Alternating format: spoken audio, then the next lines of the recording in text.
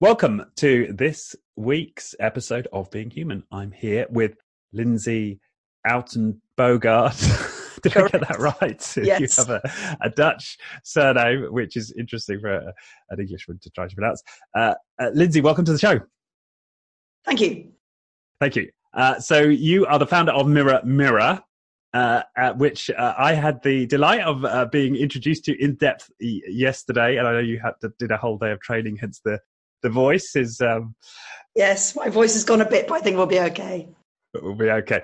And and let's talk about... And Mirror Mirror is a tool which we can talk more about in terms of bringing alignment to teams, which of course is really important for people in organizations right now. And so I think there's going to be a lot of there'll be a lot of interest in this topic from people. Should we start at the start in terms of the genesis for this tool and how you got interested in alignment? Yeah, sure. So I'm actually English, and I've married a Dutchman, so hence the unpronounceable surname, especially with the sore voice. Gosh, I think we'll be okay here. I came over to the Netherlands to work for a large organization. And before that, I'd only actually been working in small organizations, teams of sort of 10 people. And when you're working in a team of 10, you can really get to grips with, what's happening, who's doing what happened, what are we doing next, what's our purpose even. And when I came across to the Netherlands after what I thought was loads of experience, ready to go into the big league with organizations, I found that I didn't have the clarity and I couldn't get a really clear sense of what was going on. I was in a team of 20 people. It was the knowledge sharing team, fascinating stuff. But people were in different places. People were looking at different versions of documents at different times. Some were in meetings, some were not in meetings. Some were very, very senior, some were very junior. And the clarity that I thought was essential for a team that I'd enjoyed in the small business environment was just not there. And my role was in communications, and I felt that I really should have that clarity in this role. I felt that responsibility. And I called it the fog at the time. The fog is, assumptions, misunderstandings, different interpretations mainly. It's about diversity. And initially I thought it was me. And I thought there's something here that I need to learn because everybody else looks completely happy. But I realized as the years went on and as I joined other large organizations, it's not just me. It's just something that has become the wallpaper. And misalignment when the level of fog gets so high and misalignment gets so bad, the implications can be attributed to other things. Projects fail because of this and that, and projects fail because of leadership, and projects fail because of, and trying to blame something, but it's actually what's happening between people that is the problem. If there is misalignment, the problems can be huge. So that's where it all started. Right. So it sounds like a sense of I'm not sure what's going on here, but everybody else seems to, and then over time discovering, well, hang on, no, nobody else does either, right? Something like that. And also, there's actually a bias called false consensus, which is really interesting because leadership teams can have this understanding, well, because they know what's going on and because they've communicated with their people about what's going on, they get this idea that it just will cascade. And it doesn't, of course, because of a number of things that we'll get into, I think. One of those is about social constructionism. But the problems caused by misalignment are probably worth going into in themselves at the moment, actually. Okay. So the problems that gets the problems that emanate from this situation where people are not aligned, they're not clear on. And so, it's worth actually, so we can get into that. And when we say alignment, how do you define alignment? That might be interesting. Well, I think traditionally people have looked at alignment as, if the individual goals match up to the team goals and they match up to the organization strategy, then we're all aligned. Now, of course, that's one thing, and it's very important, of course. But alignment is between people. And where I got that from was this fascinating colleague of mine who's actually a professor in philosophy at London University at the moment, Johan Siebers, who just really pointed out that dialogue, for example, is about the meaning that is shared between people. No one person can have a dialogue with themselves. And I think business is traditionally focused on the individual. It's focused on what's their personality? What do they understand? What are their responses to these questions about them? I mean, the 360 feedback, for example, that tool, it's all about what does somebody think about that person? And that's the focus of the tool. It's fine. But this whole idea that it's a collection of individuals all vertically looking up to a strategic alignment is only half the picture. The other half is about what's between people. Okay. Yeah, because I must admit, when I think of the term, that's what I think about. It's sort of my nose pointing in the same way as the rest of the people in my team or in my organization. But then how the hell do you know what's between people? Like, I can visualize how you can understand, you could ask someone what's your goal or what's your focus. But how do we inquire into what's going on between people? I mean, well, that's what Mirror Mirror is all about. So Mirror Mirror is a tool that helps people align to the strategy as well as between each other. And very simply, what we do is we collect information by way of survey or interview about not what people think about themselves or what they think about other people, but what they think is happening between the team they're in, because that's the context they're in. So if you can ask people, is it safe for people, not you, but people to share, for example, or to raise issues? Is it safe for people to raise issues in the team? Well, if everybody answers that question, and then you compare the results, you get fascinating data, not just on the average score, but about the range of responses within that were given, about what people perceive as happening. And perception is reality, actually, isn't it? So by taking information like that in lots of different category areas, both about what people think and how people behave between people in teams, you can actually measure and identify and measure misalignment. Right. Okay, yeah. So you can identify and measure not just in terms of how individuals line up, but also by asking people what their perceptions are, you get some sense of their view of what's happening between team members, and that you use as your way of measuring this alignment between people. Yes, because if you add into this the communication piece, which is if you're talking to people about how they see the world in a way that is relating them to their context, you can move the needle, and you can help people see a better mental model that they can spring to, that doesn't take a lot of time and it doesn't take a lot of money, through a dialogue about their context and the way that they see things and the way that they could see things, as in a facilitation way that allows them to get a better result for themselves. Okay, so this is this idea of a mental model that they hold, and is this about inquiring into what that mental model is, and then offering people different mental models to jump onto or to adopt? Well, it's quite interesting because when you look at facilitation, and I think this is not a consulting piece. People do not align by being told to align to some themselves. You cannot tell people to align. They have to do that work for themselves by starting with where they are at, and then relating that to something else in order to be able to move their mental model. And so the facilitation piece is as unbiased as possible, based on the fact that we have a certain anchor points of research that we're using. So we have our bias of the research that we believe makes effective teams that do align well. And that's the basis of the questions. But from that is the data. And the data that comes out of it will enable people to look at that and start to discuss it between themselves, which is a facilitation piece from the outside, in order to be able to realize what else could be better for themselves. So we don't give people new mental models. We just open the door so that they can give themselves new mental models. Okay. And it's the magic of the facilitated conversation that has people adopt new mental models that ultimately allow the team to align. So there's an alchemy in the facilitation somehow. Yeah, exactly. So there's two parts of the process. One is the identification of alignment gaps in data in a report. But the second part is using that data to take the team to a different place, because I think even them seeing that is possibly something they weren't conscious of, that the results aren't sort of already known necessarily. And it's the first time that they've been able to take a look at, well, let's say there are 8 people in the team.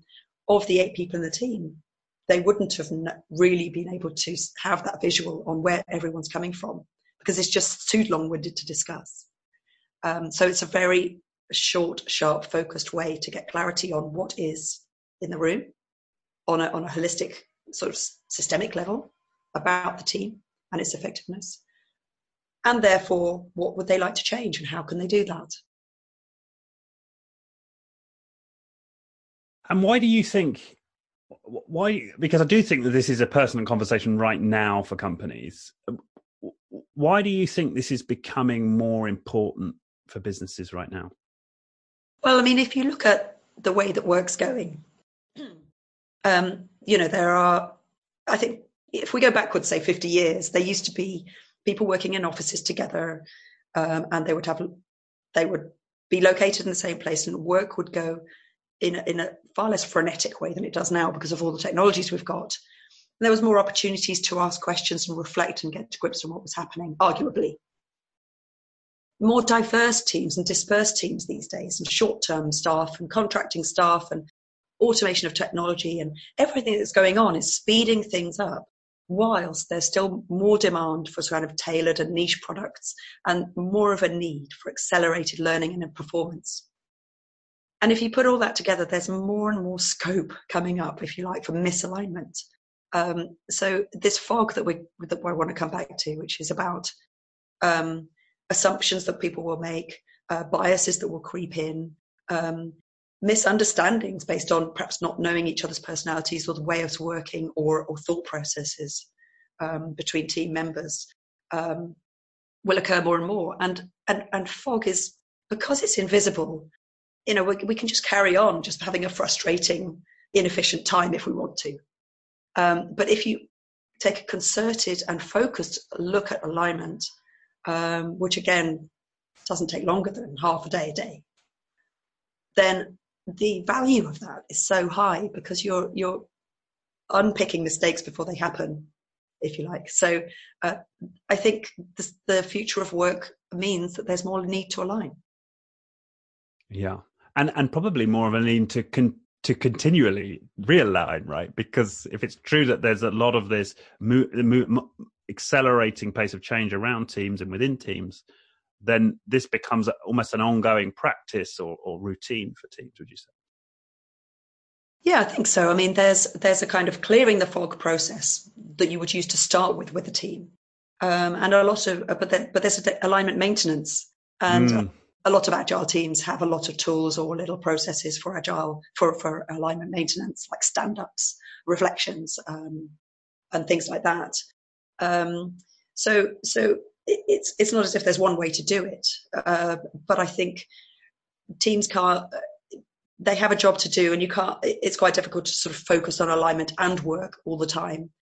So I think an alignment process is something that a team might either want to go through on a routine basis, depending on how complicated their situation is and how much fog they've got. Right. Yeah. And that, although that's interesting, isn't it? Because sometimes the only way to know how much fog you've got is to enter into the process, right? And that reveals it.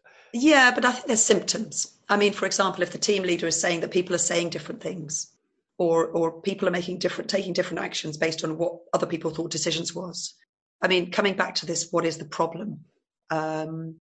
It's characterized, if you like, by people noticing that there's a waste of time and money going on, that things could have been done differently, that not everybody is all connected in the way that they could be. People are demotivated, perhaps. There's conflict. Actually, that's a characterization of misalignment. And bad results. I mean, oftentimes leaders of either in people performance or leaders themselves, they find that they can't put their finger on what's going wrong. And the reason for that is because you can't say that any one thing was the cause behind a project failure. But you can say that if people feel misalignment and project fails, then probably being better aligned would have helped. Yes. And there was something I picked up on in doing some of the reading around your tool, and that's that we often go to, oh, well, it must be that person, or it must be that boss, when we start to pick up on some of these symptoms. And I think what you're saying here is, well, it might be, but it's also worth looking at the alignment of the team overall, as opposed to going to personality. Yeah, exactly. Because the team, what's happening between people, how people are reacting and reacting to those reactions, that's all about how we are as individuals. So you can, it is quite easy to say is the leader is at fault, but who's perfect? Maybe the leader is struggling with their own sense of reality and their own sense of alignment around who they are discussing stuff with. So I agree with you. I don't think it's helpful to blame. I think it's helpful for everybody to take ownership and help each other. Yeah.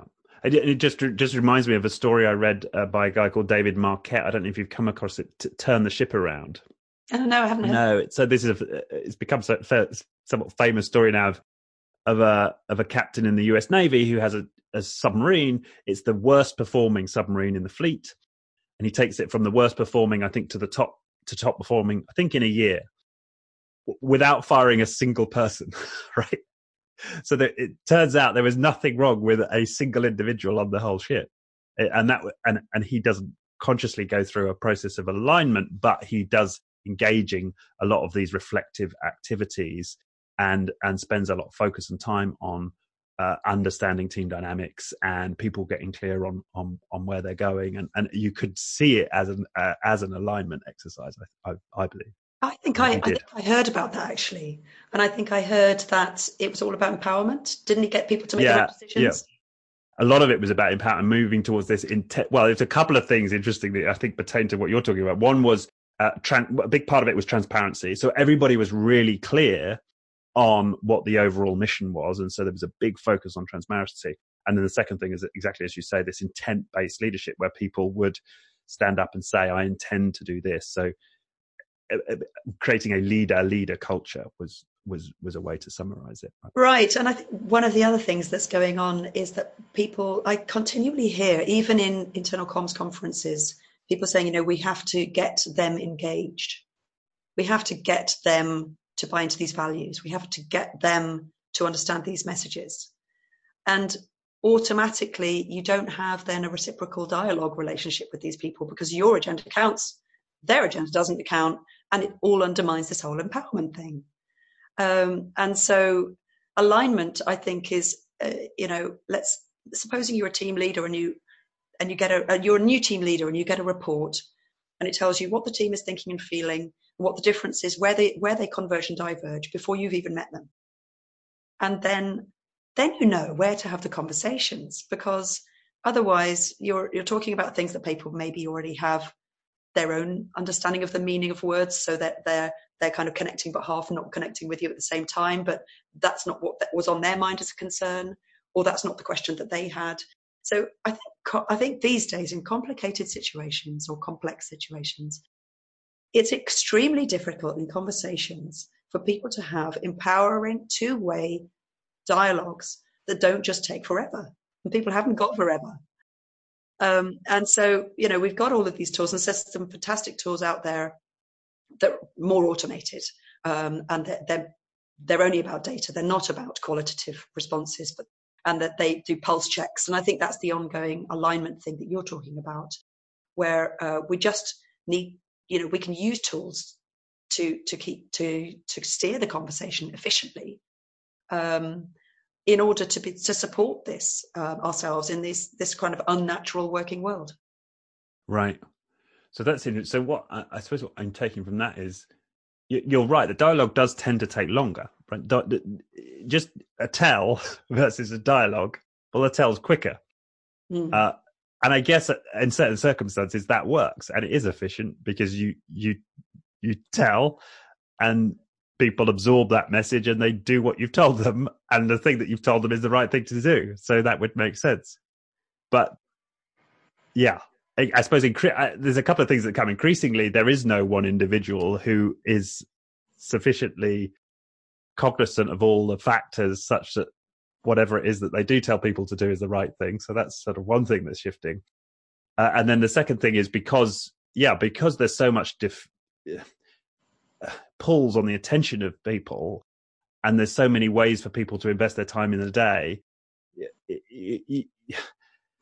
you telling them maybe one thing, but if they've got pulls from competing sources, then how do you know your tell is going to win, right? So this idea of us coming together and aligning as a group makes a lot more sense. Yeah, and also there's a lot of social pressure and political pressure. I mean, psychological safety is a huge issue because it's a huge issue. I mean, the idea that people feel safe enough to tell their boss exactly what they think in a nice way, I guess, is far from the truth in many organizations, just because it's just difficult to do that with the contract you have with the organization, or how well you know them, or, you know, have you even met them? So if you've got all of these pressures and the time constraints and everything else, an effective conversation is going to be difficult. And I know that there's plenty of materials out there to help people do that. So, I mean, alignment, I think, is a term we're using for a lot of things that are already happening in the market with pulse checks and tools and stand-ups and agile and everything. But we're focusing on alignment and a way to achieve that in a kind of swift, deep dive, thorough and comprehensive, consistent approach that enables this vertical alignment to the strategy, this horizontal alignment between people to kind of nail it.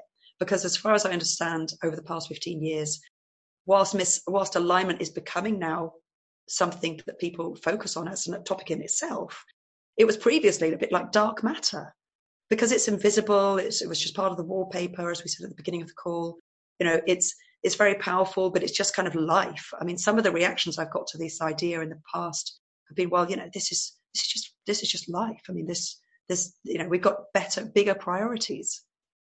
And then at the same time, people say, well, you know, our objective is to get a 0.25% increase in EBITDA by the end of the year. And we're going to spend, you know, X amount of thousands, millions getting that. You just kind of think, well, if there was a focus on alignment, which is not that expensive, to be honest, across the entire organization, you probably could get a lot more than that, because all of these underlying fundamental thoughts about what are we doing and how are we doing it, if that's confused, that's a massive time waste. It's hugely unproductive. I mean, just in terms of how people feel, staff retention and attraction and retention, and all these huge issues that HR and communications and other people, OD, learning and development, all of these professions are trying to get on top of. If that's not right, then of course it's going to slow everything down and undermine performance and profits. And anything else. So I'm looking at alignment, and I just think we really, really have to take a proactive stance on managing it. It's a management issue. It's a risk. Right. So it's not just the small stuff that people say, oh yeah, well, that's life. You know, we've got other priorities. This is a priority. It's just looking at it in a different way. That's right. And I suppose it's people don't have a problem investing in time in building strategies and doing analysis and creating a comms plan. I mean, these are all well kind of accepted and understood parts of the process of managing a business. And so so it seems to be now the suggestion here is, and there's a very valuable investment to be made in building alignment across the organization. And engaging the collective intelligence of those that you're working with to achieve an alignment as a dialogue, right? As a dialogue-based process. Yeah, and not thinking that either platforms like SharePoint or Yammer will solve it all, because they have a slightly different purpose. You know, they're all about information sharing, transacting information, contact making. You're not going to get a huge amount of significant alignment from those tools. And similarly, you're not going to get it from mass media. And I think, coming out of the 80s, PR, it was possible to have an intranet. It was possible to set up mass media channels that would just disseminate the message, which is fantastic. And they do a lot of great work. But again, if you're talking about aligning people to the strategy and between each other and making sense of things for themselves in a way that relates to what they say and do with others every day, mass media communication only goes so far.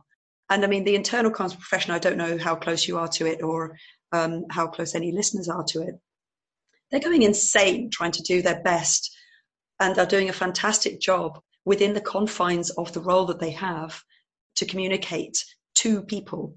And there are other, activities and some fantastic activities that do not just communicate to people, but between people.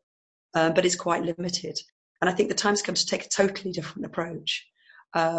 Because I think in some ways mass media communication is undermining the business and disengaging employees.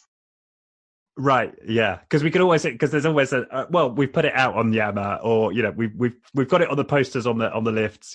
We've communicated it, right? And of course that's just the beginning, really, of a process around alignment.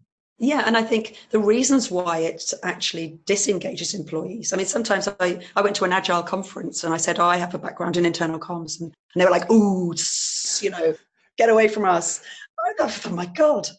I didn't realize that's the reaction to this kind of background profession that I've got. But I think because mass media communication, it reduces the ability of employees to influence their world because the tone and the message is already fixed.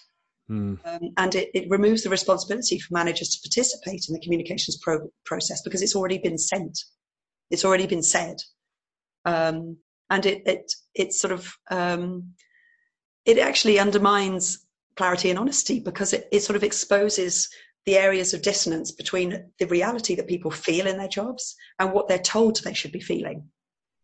Our values are, our mission is, here's a success story. If that's not what people are feeling in their roles, it's just kind of like, I don't get that. I don't buy that. And it's definitely part of the solution. But on its own, in this day and age, it's not getting right there. And what strikes me, and is this right, that it takes a certain type of leader to lead this type of process? Well, we would actually advise that an external facilitator or an in-house facilitator is used for this because, the line manager has a hard time. They have their own reality at work. They are trying to make sense of things in their own way. They have their own biases. They have their own, as everybody does, they have their own interpretations of things. And whilst they have a role to share clarity on the frame in which people operate, it's their job to say, right, this is what we're doing. This is why we're all in the room, or at least the virtual room, perhaps. For them to then flip over and turn into facilitators of alignment within the team that they're actually running is a bit of an ask. Now, they could do, of course. They could do, but especially if psychological safety isn't rating high, isn't scoring high on the reports that we produce at least, it's going to be difficult for people to open up and have an alignment conversation. So it's kind of ironic. So we think that managers to participate in an alignment process, which is a workshop basically, until they feel that they can take that capability for themselves, which they could well do. Right. But it's not an easy ask. Yeah, that makes a lot of sense. And actually, where I was coming from, the question was about the potential humility required of the leader, whether they run it or they use a facilitator, because presumably sometimes the results of this can be a little uncomfortable. Well, yeah, I mean, I think if a team leader doesn't want to know what their people are thinking and feeling, either because they don't care or because they actually are scared of the results, they won't do it. They'll find any excuse not to do it. And there's, I don't know what proportion of leaders out there are in that bucket, but it's a much, much bigger than I think anyone would like to predict. But I think if you put data from teams in a place that doesn't show who said what. It's irrelevant who said what. And if you put it in a very sort of constructive place to raise the issue. So, for example, if there's a score on a report that says that, do we take actions on agreed decisions well? Do we take effective action based on our decisions? Supposing that score's really low. Now, that doesn't point to the leader necessarily, but it's a safe enough place to put the score down and have a conversation about it without it pointing to everyone and becoming a really confronting number. Because it's like, right, would we like that score to be higher? What would we need to do? What would it look like if it was higher? Shall we invest our time in looking at and discussing that score? And if not, okay, no, let's move on to other stuff because we can only do so much. Now, if there's something about the line manager, we do have questions about line managers that are optional because they can be even more confronting. You're effectively rating the line manager, which I'm a huge fan of, by the way. If they decide to put that in and everybody says that the line manager doesn't provide enough clarity, then yeah, that's quite confronting. But on the other hand, at least you're then dealing with it. How long do you want to carry on for not knowing what people think about the clarity that you provide on the company strategy? Yeah. So I'd say it really takes a wider organizational culture to be able to say, we will just accept what is. We will just say, look, let's be constructive. Where are we now? And where do we want to be? And let's not hold anyone to blame. Let's just move on. Because if you don't, you're holding on to baggage and you are continuing the ineffectiveness that's undermining everything. So it is confronting. I think it can be presented in a very unconfronting way. So if those leader results if the leader doesn't want to share the results about themselves with the rest of the team, we put that into a separate report. That's perfectly reasonable. But on the other hand, some leaders we've worked with are like, no, chuck it all in. Let's just deal with it. And it's that attitude that I think is a maturity thing that is worth addressing. But I think you've made it really important there, because the way I constructed that question was around the individual leader and do they have the chops to take the bad news if that's what's coming. But you've made an important point there that let's put the individual to one side. Does the culture support, conversations around what is in a way that isn't judgmental of individuals? Because if you've got that, it's less dependent on the personality of the individual. And you're talking more about the environment where, people can have authentic conversations around what is. And to be honest, we include that in our question set as well. So our question set is designed to cover every single aspect of a team context that will influence how effective they are. And so we've got 12 questions in our quick scan report that has people rate how well the organization supports them in being effective, even if it's outside their sphere of influence. So things like recognition, reward, competencies. I mean, the competencies of the team, yes, of course, it's their responsibility to improve their own competencies, but they were picked to be there to start with by somebody who has assessed what the team needs. So they can't kind of just go about saying, well, competencies is no responsibility of the wider organization. I mean, that's an easy one. But also the culture. Is the culture of the organization inclusive? Because if it's not, that will affect the extent to which the team behaves in terms of inclusivity. And it'll affect the extent to which they can align even. And so the behaviors that we look at that are inside the team are in 4 basic categories that support the learning behaviors that support alignment. That's what we're rating. But that goes outside the team as well in a cultural thing, and you can't divorce a team effectiveness from that. Also, I totally agree.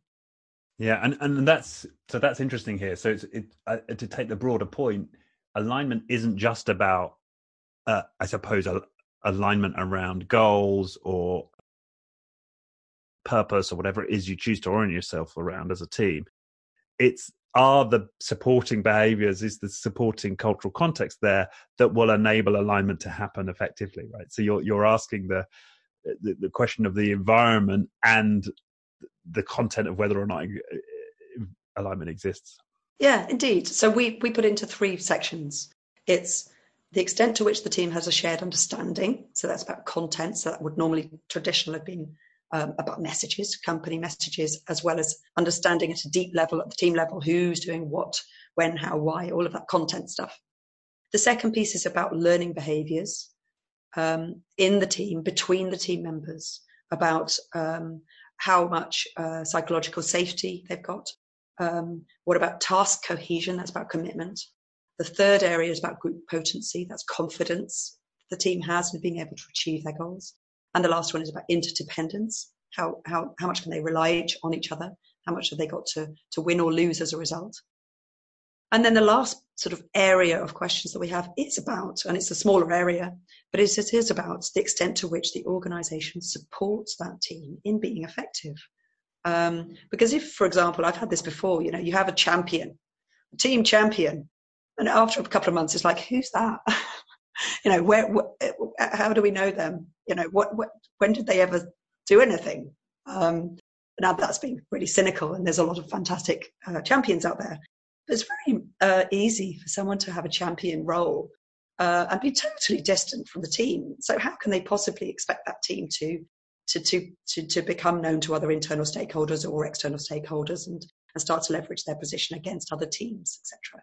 So I think alignment it has three areas, and it's definitely cognitive and behavioural, and it's inside and outside. And when you start asking the key questions, for example, on the content piece, what is happening in your organisation that will affect your team?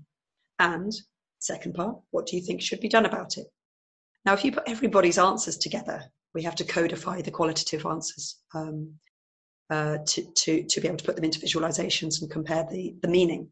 But if you put everybody's answers together and everybody's saying completely different things with completely different responses, that's a fantastic in to the right conversation. Because if it's about something significant and they didn't have to, they wouldn't have known that before. You've got to be able to identify the gaps. I mean, half of it's about identification, what's going on. So on these different levels, if you identify all of that, pick the ones that you think are important. It's a fantastic way to get going into a really effective conversation that will support team effectiveness. Yeah, and I can also see how for those who are anxious about entering a dialogue, as you say, taking forever, I can see how it's potentially assuages some of that anxiety, because you say, okay, so we've got some starting points here. We've got some data. We know that the hot topics before we get into this, and we can have a somewhat directed dialogue around these areas as opposed to it being a complete free-for-all, as some people might see it, if you just entered a completely open dialogue. Yeah, indeed. Yeah. And I also see how, because my experience as well is sometimes of retrospectives and where you do have these very democratic processes, it can get a little bit wild in terms of what topics get talked about, and sometimes it's the most dominant voice in the room, and sometimes people will vote for a topic which everyone sort of knows that that's been what's voted for, but it's a bit sort of, well, really, is that where we're going to talk? So this feels like it gives potentially a bit more structure to those types of conversations. Yeah, and I think, like we said, the data is just the starting point. It's the door opener, and it's an extremely informed door opener, put it that way. But the alignment process itself, you don't want people to get caught up in the weeds of, well, you said and I said, and well, I thought, and but you did this, and that's the good practice dialogue here has got some ground rules, and it's really, and that's an important part of starting to use the data. It's like, let's have a conversation where the status is left at the door, where people are respected to having their own views, and everybody's views are real for them at that time. And let's have a place where people can say what they want, but try not to talk for too long, and people don't interrupt them. And everyone gets the opportunity to really ask why, and be asked why, and be heard, because half of alignment is actually getting behind decisions that people wouldn't normally agree with. But once they've been heard, and once they've heard somebody else's reasoning behind them, they're much more ready to do that. Because it's about the team goal. It's not about who's winning. So having people in a place where they're briefed that the alignment process involves acceptance, actually, to align on disagreement and to align on what action will be taken. That's alignment too. Yeah, because I can imagine some people listening to this and they're like, oh, this all sounds very, very good and humane and touchy-feely and the right thing to do. But what happens if I enter this process and, I end up with a team that's aligned in a completely different direction to where I want them to go? If I'm, let's say, a CEO of a business, right? Does that fear emerge? No, well, that needs correction, because like we said, a team has a frame in which they can play. And they don't get to decide that frame unless, of course, they're totally self-managed. And it's a different way of working. Maybe they get to make suggestions. Maybe they get to try out innovations. That's fine. But the nature of the frame and what the frame is, that's absolutely crucial. And we find there are two key areas of misalignment. One is an information gap, which is super easy to fix, because as soon as you know what the gap is, then you know either when to fix it or how to fix it, or what to say to fix it. And the fix could be, we don't know the answer, we have to find out, or we're never going to know the answer, we have to accept it, or this is the answer. The second kind of alignment gap is about conflicting perspective. And that's where all of the stuff comes in about the fog, the assumptions, the beliefs, the values, the different principles or standpoints that people take into their life and their personality, their biases. And there's only a couple of things that you can do with that. Now, when managing alignment, you have to draw the line on how long will this conversation take, because everybody's time is being taken up here. So if it's a thorny topic, it's going to take a long time. I would suggest that conversation is, if it can't be dealt with at the time, it's noted and it's agreed that there will be a dialogue on that at a separate moment, because you don't want to get, like I said, bogged down into one area that's just too difficult for that moment. So everything's in this process of alignment, you have to keep moving, because there's usually a fair amount to deal with and you don't have a lot of time. But if it's not too thorny and it's not too big, then there's really only three things that occur. Like I said, first, it's people have to accept a decision maybe that they don't agree with. But when you've got different perspectives, clarity and hearing other people's points of view can often get people to, like I said, change mental models invisibly and maybe not even known to themselves. But if somebody says, well, actually the decision I took was based on this because I realized that if we did that, the receiving party would feel this and they would have this reaction to it. So I thought this was a better idea. Then clarity can very easily move towards actual agreement where there was a gap. So people will say, oh, well, yeah, that's quite a good idea. Maybe we could try that. Or I can understand why that decision's been made now. Now I can find it easier to accept. Yeah, so that's clarity on the thought process behind somebody else's point of view that actually now makes sense. Or another way forward, the last way forward, is to build a bridge. So it's having two perspectives and say, well, if we did it like this, we get this. Or somebody else saying, well, if we did B, we'll get this. And then that's innovation when they start to say, well, actually, if we did a mixture of A and B, that would be even better. And I'm not saying that alignment is easy, but that is what happens when you get people in a room, when they are inclusive and respectful, and they have the team goals at the forefront. That's where the real magic happens, because just within minutes, a problem that could have gone on forever with all of this angst and frustration turns into actually a constructive new way forward.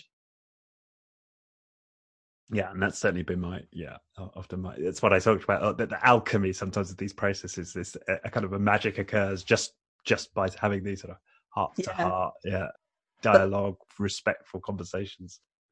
But there's one area of all of this that is the dark side. I don't know, we need to talk about the dark side of misalignment. Yeah, absolutely. Let's talk about the dark side. And you've read Lencioni, right? No, I haven't. Lack of commitment. There's 5 dysfunctions of a team. Fantastic book. Lack of commitment, inattention to results, culture of mistrust, fear of conflict. What's the other one?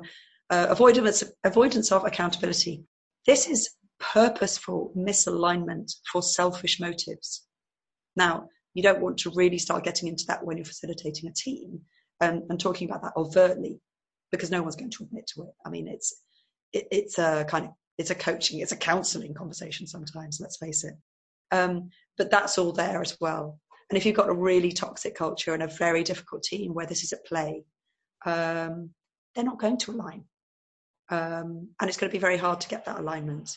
And that's something that I think as a facilitator would be a role, or as a leader would be a role to, if it's not actually happening from the leader themselves, it would be a role to observe that and start to pick up on what's going on, what's really going on here.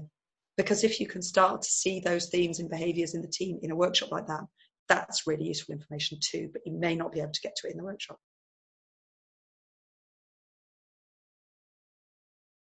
Something I thought might be worth touching on for our listeners is your journey here, right? You've gone from being a communications consultant to a tech startup founder. I mean, how's that been for you, Lindsay? Well, I mean, when I left university, I started up a car sharing agency because I wanted to match up passengers and drivers going the same way long distance from city to city for students.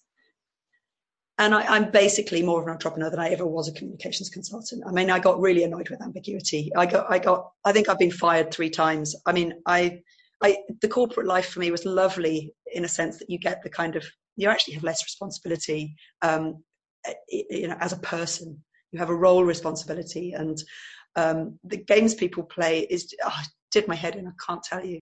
So when I ran this car sharing agency, it was full of technology as well. We were trying to build a computer program.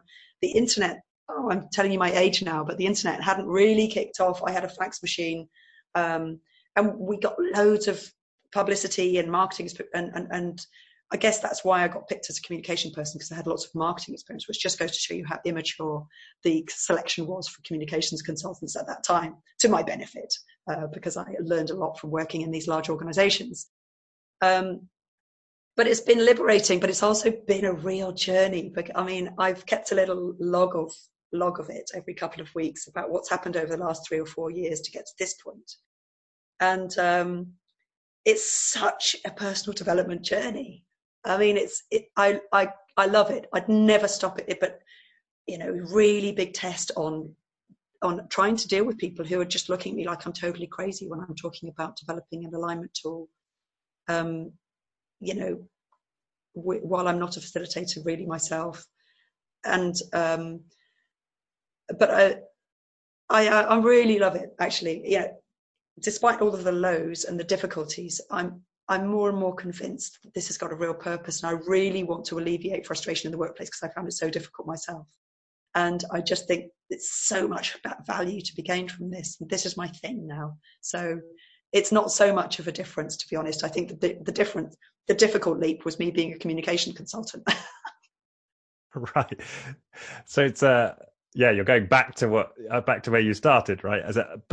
And fascinating too. So you were well ahead of your time. You were ride sharing pre-internet. I mean, that's something. Yeah, and we never got the critical mass going. We had thousands of members, and it was that was a big effort. 4 years again of not being paid, and oh god, that's why corporate life was so nice. You get a salary. Oh my god. But I look at Uber now, and it's a completely different business model, of course. It was just like, god damn it, there was something in it after all, because there were plenty of relatives and friends of mine going, what is she doing? So but it's just this, it's just the put 2 resources together to get a better outcome. Ride sharing, for example, that's what I think alignment is about a bit as well. It's like putting together what 2 perspectives together, and you get something better. So maybe there's something in your soul that's drawn to this problem, in different guises. Well, I think there's a lot of things I'm not good at, but I'm organized and creative. And I think I'm just organizing fog. I want to organize my way out of fog. That's what's going on here. It could be a new strapline.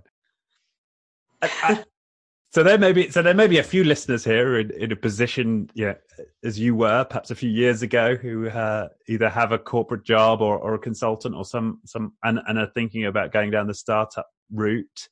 what do you tend to offer people in that position as advice or lessons from your journey? Gosh, well, I'd say if you are fully convinced that what you're doing is worthwhile, has a market. If you're convinced there's a market there somewhere, hopefully you already have customers and you don't have to go through a big, difficult journey of persuading people what even the product is. But if you do, just absolutely stick to it. Absolutely stick to it. Keep adjusting to be better and better, but don't give up. Don't give up at all. That's what I'd say. Yeah, that's very inspiring, I'm sure, for people, and something you hear a lot from the successful entrepreneurs is well, Mirror's yet to kind of get out there. It's still a startup, so let's hope I get to the point where I can say it's a full success at some point in time. Okay, and then for people who are interested in the conversation and want to check out the tool, where should they go?